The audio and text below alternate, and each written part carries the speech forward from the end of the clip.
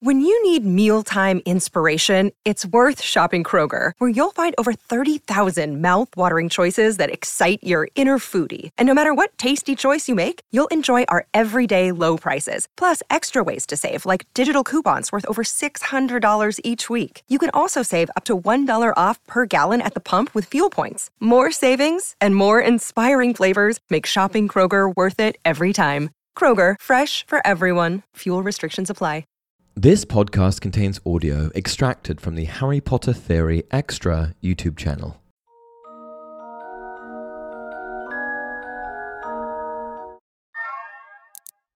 Hey everyone, welcome back to Harry Potter Theory. Who was more powerful, Sirius Black or Dolores Umbridge? For those of us who think this question has an obvious answer, we might blindly claim Sirius as the mightier wizard, but others who consider this question carefully know that it's not as simple as black and white. Sirius Black was one of the greatest duelists in the entire Order of the Phoenix, but Dolores Umbridge was a cunning strategist, and in her own way, was able to defeat even Albus Dumbledore. So today, we're going to take a look at these two prominent members of the wizarding world and figure out who was more powerful. How we'll do it. Now, whenever you compare wizards and witches to see who is more powerful, there are a few different ways to go about it. We can just stack up their list of dueling opponents and see which one has defeated the most powerful wizard or witch, but that doesn't quite capture a full picture. On the other side of the debate, we could just rifle through Sirius Black's and Dolores Umbridge's proficiency with spells and potions, but that too doesn't quite seem like enough either. To really get to the answer, we're going to take a holistic approach. We'll break down these two opponents in three different categories. 1. Magical feats, 2. Dueling, and 3. Intangibles. After taking a look at each of these, we should be able to get to the bottom of this matter and figure out who really was the more powerful magic user between them. Magical feats. When we look at Sirius Black's magical feats, there's simply no shortage of achievements to marvel at.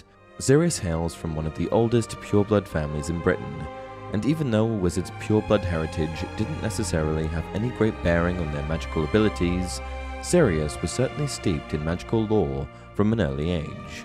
Perhaps that's what made him such a great member of the Marauders, a group of 4 young Hogwarts friends who were all equally obsessed with perfecting spells and disrupting classes.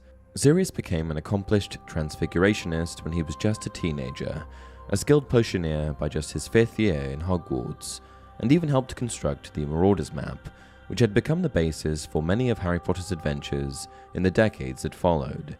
But Sirius's greatest magical feat was certainly his escape from Azkaban. That horrid prison, inhabited by the soul-eating Dementors, had never lost an inmate in a breakout, and until Barty Crouch Jr. was revealed to be alive and well, Sirius Black was the very first one in all of recorded history. But the simple fact that he escaped Azkaban is somehow the least interesting part of it, because he did so with relative ease. Even though he had been imprisoned for over a decade and had ample time to transfigure into his animagus form, Black had never tried to use it to escape. With only a thought, Black was able to transform into a black dog, and since he never registered that skill with the Ministry of Magic, none of the Dementors or other Ministry officers would have known the mangy mutt was actually Sirius Black. So, using his skills in transfiguration, Black simply changed into his animagus and walked out of Azkaban and swam across the sea to the mainland. And when we turn our attention to Dolores Umbridge's magical feats, we'll find an equally impressive, although less bombastic, list of achievements. In hindsight, after Umbridge was locked away for good, many of the wizards and witches of Harry Potter's generation looked back on Umbridge with disdain, and for good reason. She was an absolute tyrant during her time at Hogwarts, and tortured the students at every chance she had. But Harry and his peers' dislike for Umbridge has led to the rise of a rumour that she wasn't a very great witch, which isn't entirely fair. She was one of the highest-ranking members of the Ministry of Magic, and in time, the headmistress of Hogwarts. I'm sure, when compared to other professors at the school like Minerva McGonagall or Severus Snape, Umbridge wasn't up to snuff. But Snape and McGonagall were among the greatest wizards and witches of the entire century, so holding Umbridge next to them isn't giving her a fair shake. If we set our sights a little bit lower and measure Umbridge fairly, we'll find that she was a decent witch in her own right. She created the Black Quill, which was able to painfully carve words into the top of students' hands, and her use of the fire-making spell and shield spell certainly didn't make her look like a subpar witch, as she used them in combat and classroom management. But her greatest feat was her ability to weaponize Dementors. She set them loose on Harry and Dursley, which put Hogwarts on a course for the eventual dismissal of Albus Dumbledore. Even though the Ministry of Magic had a system for controlling Dementors, one that remains a mystery, until this day it was rare for an individual to utilize Dementors on their own. And not only did Dolores Umbridge do that, but she managed to weaponize the Dementors without letting too many other members of the Ministry in on her plan. Dueling. But let's take a step away from their magical feats and look at their dueling skills. We'll start with Sirius Black again, because he has the longest and perhaps most impressive record. When it comes to dueling this era, the greatest combatants were either members of the Order of the Phoenix or members of the Death Eaters. Sure, there were professional duelists all around the globe, but their duels had rules, judges, and a strict system. When the Order of the Phoenix went to war against Voldemort, both sides knew that death was a certain possibility. And even after being imprisoned for over a decade, the experience from his time in the Order of the Phoenix served Sirius Black yet again in the Battle of the Department of Mysteries. Black easily defeated Antonin Dolohov in their fight, and immediately after pushed Bellatrix Lestrange to the absolute brink. During that final fight, when Sirius Black fought his cousin one-on-one, Black couldn't help but gloat at his obvious superiority in dueling.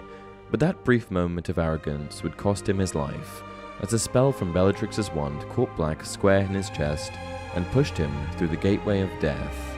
Again, after taking a look at Sirius Black's accomplishments in this field, it's hard to look at Dolores Umbridge's without seeing an obvious gap. Unlike Sirius Black, Umbridge never spent her childhood getting into fights with her fellow witches and wizards. As a member of the Marauders, Black would regularly stomp around the grounds of Hogwarts and stir up trouble with other children, like an unwitting Severus Snape. Although those years in school might have seemed like misguided youth, or worse, bullying, Sirius Black certainly earned enough experience to make him a decent duelist by his 7th year, and once he joined the Order of the Phoenix, his abilities only improved. But Umbridge, as we've already stated, didn't have the same upbringing, and she simply doesn't have the same level of dueling opponents in her past. Besides her one attempt to defeat Albus Dumbledore in a duel, there actually isn't much that we can go by. She was obviously quite skilled with transfiguration. Unlike Sirius Black, who used that craft to conjure an animagus, Umbridge used transfiguration for her typical, darker form of magic. She could use her expertise to cast the Incarcerus spell, which she used to nearly murder a centaur in the Forbidden Forest. Conjuration is a skill reserved for the most talented witches and wizards. If she used similarly sinister magic during a duel against Sirius Black or another witch or wizard, then she could very well surprise them and capture a victory. Intangibles. When we look at Sirius Black and Dolores Umbridge, it's not as simple as their spell work or their dueling skills.